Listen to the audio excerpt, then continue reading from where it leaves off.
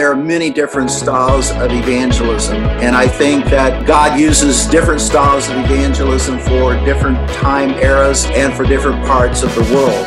Hello, this is Walt Bennett, the president of Organic Outreach International, and I have the distinct pleasure today of having a conversation with Pastor Wes Dupin. Wes is the lead pastor of Daybreak Church, but he also comes from a long line and history of evangelism, starting from his father's generation through his generation, and even down below that to their children. So I'm thrilled to have Wes on board. Wes has been a friend of Organic Outreach for a number of years. They've been practicing it in their church in Michigan. And actually, since we've incorporated, Wes has joined the board of Organic Outreach International. So you might detect in our conversation he's a little bit passionate about what we do. But we're going to take a little bit of time, get to know Wes a little bit better, and hear some stories about how he's engaged personally and how his church is engaged in organic outreach, and hopefully bring some nuggets of wisdom to the listeners out there. So, Wes, why don't you tell us just a little bit about your personal path of ministry? What drew you into this calling, and give us a highlight reel of the journey up to this point. Well, Walt, it's great to be with you today. I've looked forward to this. I always appreciate having the opportunity to have a conversation with you. You and I have known each other for several years, as well as Kevin Harney. And I do have a long history of evangelism, and it's been an exciting one. Just kind of taking you back a little bit, my dad, when he was only 9 years of age, went to a tent revival. This was near Elizabethtown, Kentucky, just south of Louisville, Kentucky, north of Fort Knox, Kentucky. And it was like the only thing in the community happening. It was kind of like a circus had come to town. His parents were not Christians, but he would go every night and he would hear the young 20-year-old college student preaching under this tent. And one night there was a soldier from Fort Knox who came up and kind of laid his hand on my dad's shoulder. If you can imagine, he's in, farming clothes, kind of a bib overalls and a T-shirt. And he said, young man, do you know Jesus? And he said, I don't. He said, well, I'm going to pray that tonight you give your life to Christ. And that night, my dad gave his life to Christ, went home and told his mom and dad about it. And that was sort of the beginning of the journey. And when he was just a boy, he started preaching. When he was 10, 11, 12 years of age, he was like a novelty there in the community. At 14, he got on a train by himself in Louisville, Kentucky. It went all the way to Frankfort, Indiana, which is up above Indianapolis, and went to a Bible academy, stayed there, went on to college. And during college, he felt called to be an evangelist, and that's sort of the beginning. And of course, I've been brought up in that, and the atmosphere of evangelism has been strong ever since. My dad did pastor a church for 10 years, and then he worked for an evangelist for 5, a guy by the name of Bill Glass, who was a right defensive end for the Cleveland Browns. And he asked my dad, he said, Clyde, would you come and join me? My dad said, Bill, I'll join you if you'll resign from the Cleveland Browns. Think about that. And he said, I will. And he resigned being a right defensive end. And together they went all across America doing citywide crusades in football stadiums. And then my dad went on his own. And then I directed his crusades. After I got out of college, I directed his crusades all across the country and around the world, Africa, throughout the Caribbean. And for 15 years, would train counselors, work with pastors. So, Walt, I do have a lot of history and a lot of great background in evagelism. So what's interesting to me is how you and your church have embraced organic outreach, because if you look at kind of the path of evangelism with that tent evangelism beginning and kind of that heritage behind you, that's a distinct different approach, a very valid approach, but a distinctly different approach from what organic outreach does. How do you see those two worlds living together, coexisting, as it were? Well, that's a great question, and I understand that question. I think first of all, there are many different styles of evangelism, and I think that God uses different styles of evangelism for different time eras and for different parts of the world. I look at people like Louis Palau and his son Andrew, who just had a great evangelistic outreach in Egypt. And yet, for most of us in a local church setting, that would not work in the sense of having a crusade in a church every week. But that atmosphere, that environment of evangelism runs deep in my veins. And I knew when I started this church 30 years ago that I had a real need here to make sure that our church was evangelistic and that we were not just another church on the block. And I say that with respect. But when I came across organic, I found something that fit us really perfect. And so I just wanted to make sure that we were going to do this right. And that was a program, and more than a program, it really was a spiritual awakening for our church, for us to say to our people, this is what we're going to be about. But no, I don't see them as in opposition whatsoever. I see them working together. So what are the differences? So where does the kind of tent evangelism approach, the crusade evangelism approach, where does that kind of come to an end of its effectiveness, and where does organic outreach pick up and carry on kind of the evangelism? You mentioned, there are different ways of evangelism. So where's the distinction between the two? Well, when you do a citywide outreach or a festival or crusade, whatever you might refer to it as a Billy Graham style outreach crusade, you're trying to get the whole community involved. You're trying to get churches to join together. You're trying to get churches to minimize their differences, maximize their agreements. And one of the great benefits of a community-wide effort, a crusade, a festival, or whatever you want to call it, is that you get churches working together. I think that's one of the greatest benefits. The second thing that happens is that oftentimes you end up training a lot of people in your congregation to be counselors, to serve as people who are going to pray with those who come forward. And what we found when I worked for my dad, I trained over 10,000 counselors, and that's a lot of people. It's a lot of counselors. Yeah, many of these people come from churches where there's absolutely no training, Walt, and so you get that kind of training. With organic outreach, this is a much more suited for a local church, and this is ongoing where you're infiltrating not just your top leadership, but your entire congregation. And so we're not doing a crusade, tent revival, that type of thing, but we do look at our Sundays as our big outreach events. And our people understand the fact that, yes, we want you praying, we want you telling your story. For example, Walt, just yesterday was my Vision Sunday. And I went all the way back 30 years ago when we launched Daybreak, and why we launched it. Very simple, that we might help people find God. And our vision was to create a church for the unchurched that they would like.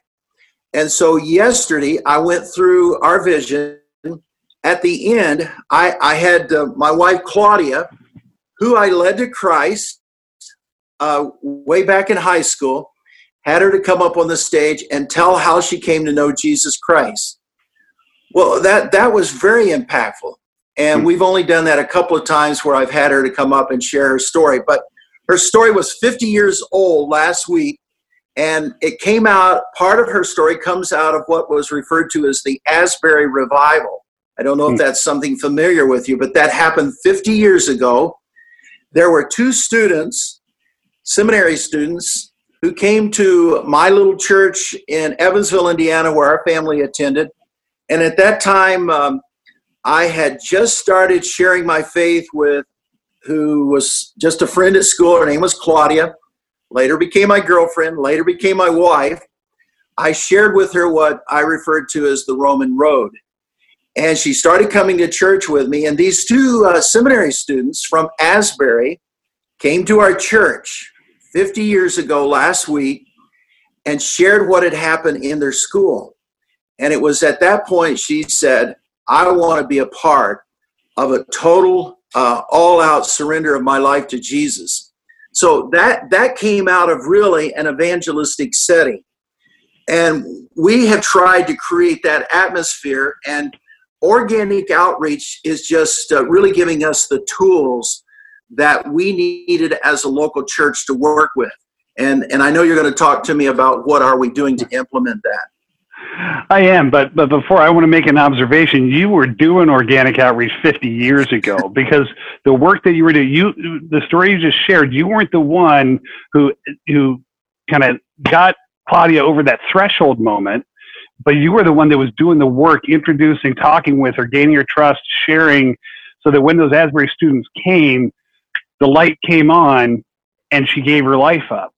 And, that was organic outreach. You didn't pound her over the head.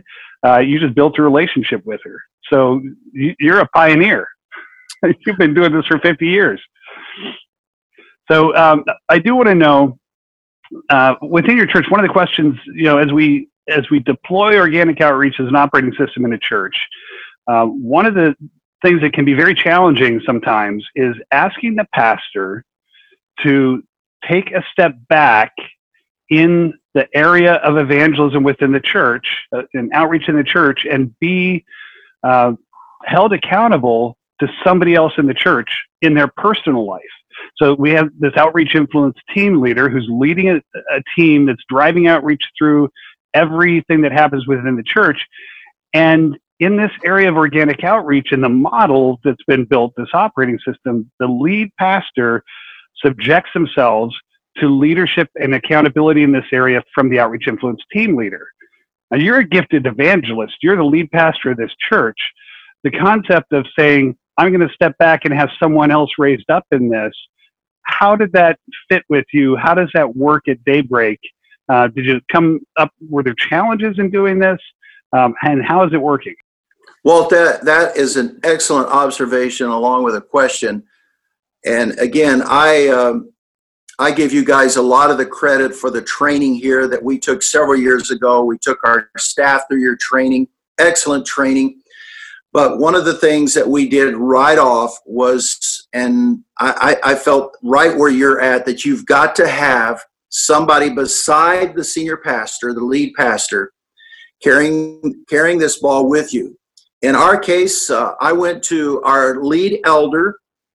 In fact, his name is Steve Frody, an outstanding business person here in our community. And I said, Steve, I want you to be our champion of outreach. I want you to be our champion of organic outreach in our staff meetings, in our board meetings, and in our church. And Steve stepped up. He went all through your training. He is now that person. He is the point person. He not only holds our staff accountable, he holds me accountable. And I would say this, the pastor is the key here. The pastor has to be the one to lead, at least up front in his messages. There has to be vision casting from the lead pastor. It's got to be an important value from the lead pastor. But this lay person, and I'll refer to him as Steve, is constantly championing this. I mean, this is going on every day, so to speak. For example, we have a staff meeting where we bring our larger staff together every Wednesday. And the first Wednesday of every month, Steve does a teaching from organic outreach. And then he will share a personal story of how he's putting it into practice. In his case, he owns a realty company, and he will share a story of how just the other day I was with a family that's going through a very difficult time in their life, and then he applies organic outreach, and he takes us through that. With our elders meetings, once a month, the first part of our elders meeting after we have prayer we dedicate it always to organic outreach. And he will take the next 10, 15, 20 minutes. He will teach our elders a lesson. And then we go around the room and we share personal experiences, how we're applying evangelism in our own daily lives. So, Walt, you guys are doing the job. You're doing excellent teaching. You're modeling this, and now it is being modeled from the top all the way through our staff, and now we're starting to move to our various teams. So give us just a flavor of, in the operating system of organic outreach, once a quarter, everybody on the team, including the lead pastor, has a one-on-one meeting with this outreach influence team leader. So give us just a peek into, fly on the wall view of a one-on-one meeting between Wes Dupin and your outreach influence team leader, Steve. Steve's leading the meeting. 4 things happen in all of these meetings. You've got inspiration, accountability, learning, and planning. So how is that relationship in that one-on-one meeting? What's the dynamic in that? That's very important. And we started that last September. And what Steve and I do, we actually have it more often than just a quarter. We meet once a month for lunch. And this is a part of what we do. We sit there, we share stories. I share stories. Steve shares stories back with me. We take temperature of our staff. We take temperature of our elder board. We take temperature of our church. And again, this is going both ways in that setting. But that's on my calendar. And we basically set that up for 9 months ahead, where we're doing that generally the first Monday of every month, where we have lunch together. We have some time of fellowship, but we begin to share stories. And how are we doing? What do you think? What kind of grade do you give? Yes, we're doing that. Excellent. So a lot of our listeners are interested in how they can build an outreach culture in their church, because that's what we're really talking about. When we talk organic outreach, we're talking about the culture of your church that's getting everyone engaged into outreach in their homes and in the churches. So what are some of the key issues that you see at the intersection of church culture and evangelism, where, what sort of things in most church cultures get in the way, what things can be leveraged, and how important is that culture shift to build momentum? Well, this is so key to what's happening here. Or if left alone, this eventually grows lukewarm, and then lukewarmness grows into, well, we used to do that. This is something that has to be on the front burner of the lead pastor, and I'll just take responsibility there, along with my key person, Steve Frody. I have to be the one to model this up front. It's got to be stories in my own messaging, in my own sermons, teachings. I need to tell experiences over and over again of what's happening in my own personal life. Unless I'm practicing it, I can't expect my congregation to practice it. And I think this is where it fails. Walt, I think a lot of pastors are very well-meaning, but I think we're involved in too many things. And what happens, we just let this go to the side. I think the second thing that happens is the word fear. Honestly, I think that there's a fear factor here, even among us who call ourselves pastors. It's not an easy thing, and it's not even a natural thing just to sit down over a cup of coffee and say, Bill or whoever, I want to talk to you about what it means to know Christ personally. There's fear there. There's a little bit of, I don't know how he's going to receive this. Am I going to scare him away? And so I think a lead pastor has to practice. We actually do this in our staff meetings. We actually break into groups of 2s. We don't do this every week, and not necessarily every month, but on a system, we sit down, break into 2s, and we say, today we're just going to meet in 2s, and we're going to play act. We're just going to practice. What does it mean to take your temperature on evangelism? What does it mean to share your faith? What does it mean to tell your story? Now that may seem redundant, and it may seem like, well, everybody's on the same page, but I find they're not all on the same page. But it's got to start with the pastor, and then Steve picks it up, and then we pass it on to, we call them directors instead of pastors, and then from directors on to our various teams. It's got to start again with the senior lead pastor who's feeling this in their heart. They're sharing these stories in their messages. They're looking for places to share this in their messages. For example, we're already planning for Easter how we're going to do evangelism. Just today, this morning, we're planning. I'll just tell what we're doing. We're going to launch a series called Walk the Line. It's going to be built on the whole Johnny Cash book called Walk the Line. And we'll actually build a railroad track in our auditorium. Now, our auditorium is a gymatorium, so it's easy to do this. But we'll lay down a couple of ton of gravel. We'll put regular railroad ties. We'll put rails in. And on Easter, we're going to invite people to walk the line. It's going to be an evangelistic message. And then those people that come forward, they're going to get a black and white bracelet. Johnny Cash is all about black. And it will say, I walk the line at daybreak, meaning I made a decision today, Easter, to follow Jesus. And so we're already planning that.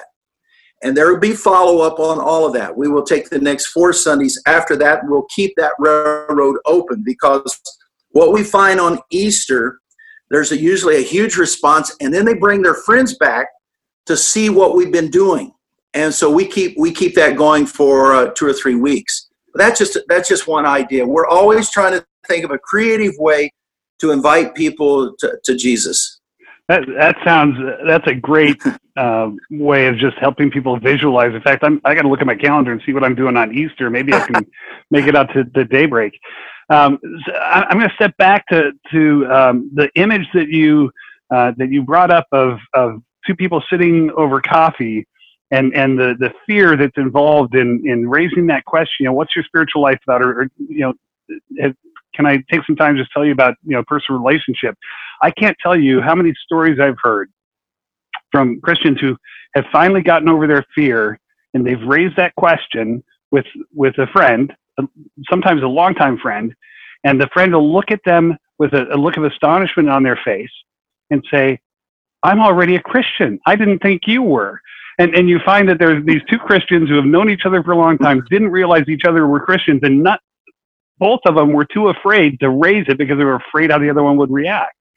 That's the depth of the fear that sometimes can grip us in these social situations, this fear of being rejected, or how are they going to take it, that we guard ourselves so carefully people can't even tell we're Christians. And that's one of the huge cultural things that we have to try to overcome. So I love your image of that, and it just is it's playing over and over again. And that's a cycle we have to break. So we're running out of time. I don't want to keep this. We could talk forever. I know you've got a lot of stories, and I have a ton of questions. And I think that just means we're going to have you back in another 6 or 8 months. But I can't end the episode without 2 questions. What is your personal outreach temperature right now? Well, I always feel like, Walt, that's a difficult question for me, and I shouldn't make this a difficult question. I always feel like I can do better, and I would say on a scale of 1 to 10 that, and this is a scale we use in our staff meetings, that I'm probably around a 6 or a 7, and I'm thinking of ways right now to push that up this week. I will tell you that I'm going to Dominican Republic in 2 weeks. I've been asked to speak in a refugee camp to a group of Haitian pastors. And I'm taking some of your material, some of your ideas, and I'm gonna try to simplify it as easy as I can. I'm speaking through a translator, but Walt, it's going to be all about evangelism, all about sharing your faith, telling your story, being creative. How do you teach your congregation to tell their story? So I'm going to have a little bit of organic outreach in Dominican Republic in 2 weeks as I teach those Haitian pastors, and I'm looking forward to that. But I need to be asked that question constantly. How are you doing with your own temperature? Yeah. And we've had this conversation before, but I think you're going to be really heartwarmed with the response that you receive from the pastors there. And it's been my experience, teaching in India and teaching in Africa and the different places that we've been, that organic outreach is culturally agnostic. It really doesn't matter what culture you go into, the principles apply. The context around them, sometimes you have to use a different way to explain the principles to fit into the culture so they understand them. But the principles apply everywhere. And it's just an eye-opening way of how do we just activate ourselves as Christians to get out with the word of the gospel in a way that's natural. So last question, and we don't have to have names, just in case they tune into the podcast down the road, but describe one person that you're praying for right now who's far from God. Well, I'll use his first name. It happens to be my wife's stepdad. His name is Bill, and we are praying that he will soon give his life to Christ. This is on our hearts constantly. There's another name on my list. Her name is Barb. I'm praying that she gives her life to Christ and looking for those opportunities. Actually, in both these cases, there's been sharing my story. There's 2 or 3 other names that I have that I'm praying for. One is Mark, that he will come to Christ. He actually showed up in church yesterday. I was very encouraged by that. He had his daughter with him. So yes, this is an ongoing thing in my own life. I do want to close with this one piece here, Walt, before I go. Southern Wesleyan University, their religion department invited the Dupins about 4 weeks ago to come to their university and speak in their chapel to ministerial students. And about 1,500 listened by way of live cast. And here we are up on the stage, 6 Dupins, 3 generations, and a 4th to be sitting in the audience. And I was just thinking, all of us in some way are evangelists, but doing it in different ways. And that was the cool thing. My dad is the old-fashioned Billy Graham, Billy Sunday style evangelist. And man, his stories, we're still, here he is, 87 years of age, still telling strong stories about coming to know Jesus. And then here's my brother and I, both pastors of churches, giving invitations at the end of our services.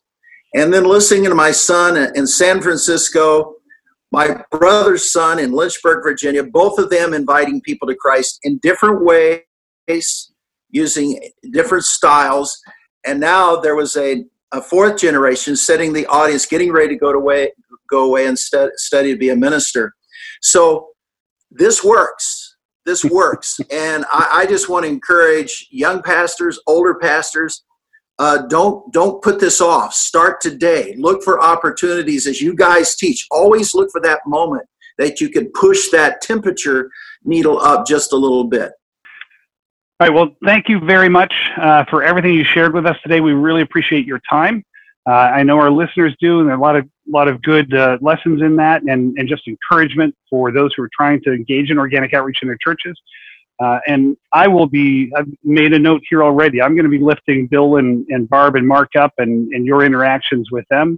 And I hope that our listeners will too, holding that up in prayer and just giving some extra momentum to help them walk toward that relationship. Thank you all for listening to today's episode. Wes, always a pleasure. Can't wait to have you back, and can't wait to get back out to Daybreak again and meet the great folks out there. You've got a wonderful team you've put together. Thank you all for listening, and if you haven't subscribed to this podcast, we encourage you to do that. You can do that on our website, www.organicoutreach.org. If you are not already a subscriber to our newsletter, I would encourage you to do that as well. We attempt every month to bring articles that will be useful for practitioners of organic outreach, those who are trying to push this culture change within their church, install this new operating system. Thank you for joining us this month on our Practitioner podcast. Look forward to having you with us again next month. For now, this is Walt Bennett, President of Organic Outreach International, signing off. I hope that this conversation has been encouraging and inspiring to you. Whether we're leading a ministry, church, a denomination, or a family, we need to be engaging every day and reaching out to the lost in ways that are natural. And my prayer is that this podcast provides you with new perspectives, inspirational stories, and creative ways to overcome the challenges we face in this ongoing spiritual battle to reach the lost. If you are engaged in organic outreach in your denomination, church, or home, and you have experiences, stories, or testimonies that you feel would be helpful to others, please send us an email at info@organicoutreach.org. We would love to hear from you. Until next time, this is Walt Bennett reminding you to be on the lookout for divine appointments. And as the Apostle Peter encouraged us, always be prepared to give an answer to everyone who asks you to give the reason for the hope that you have.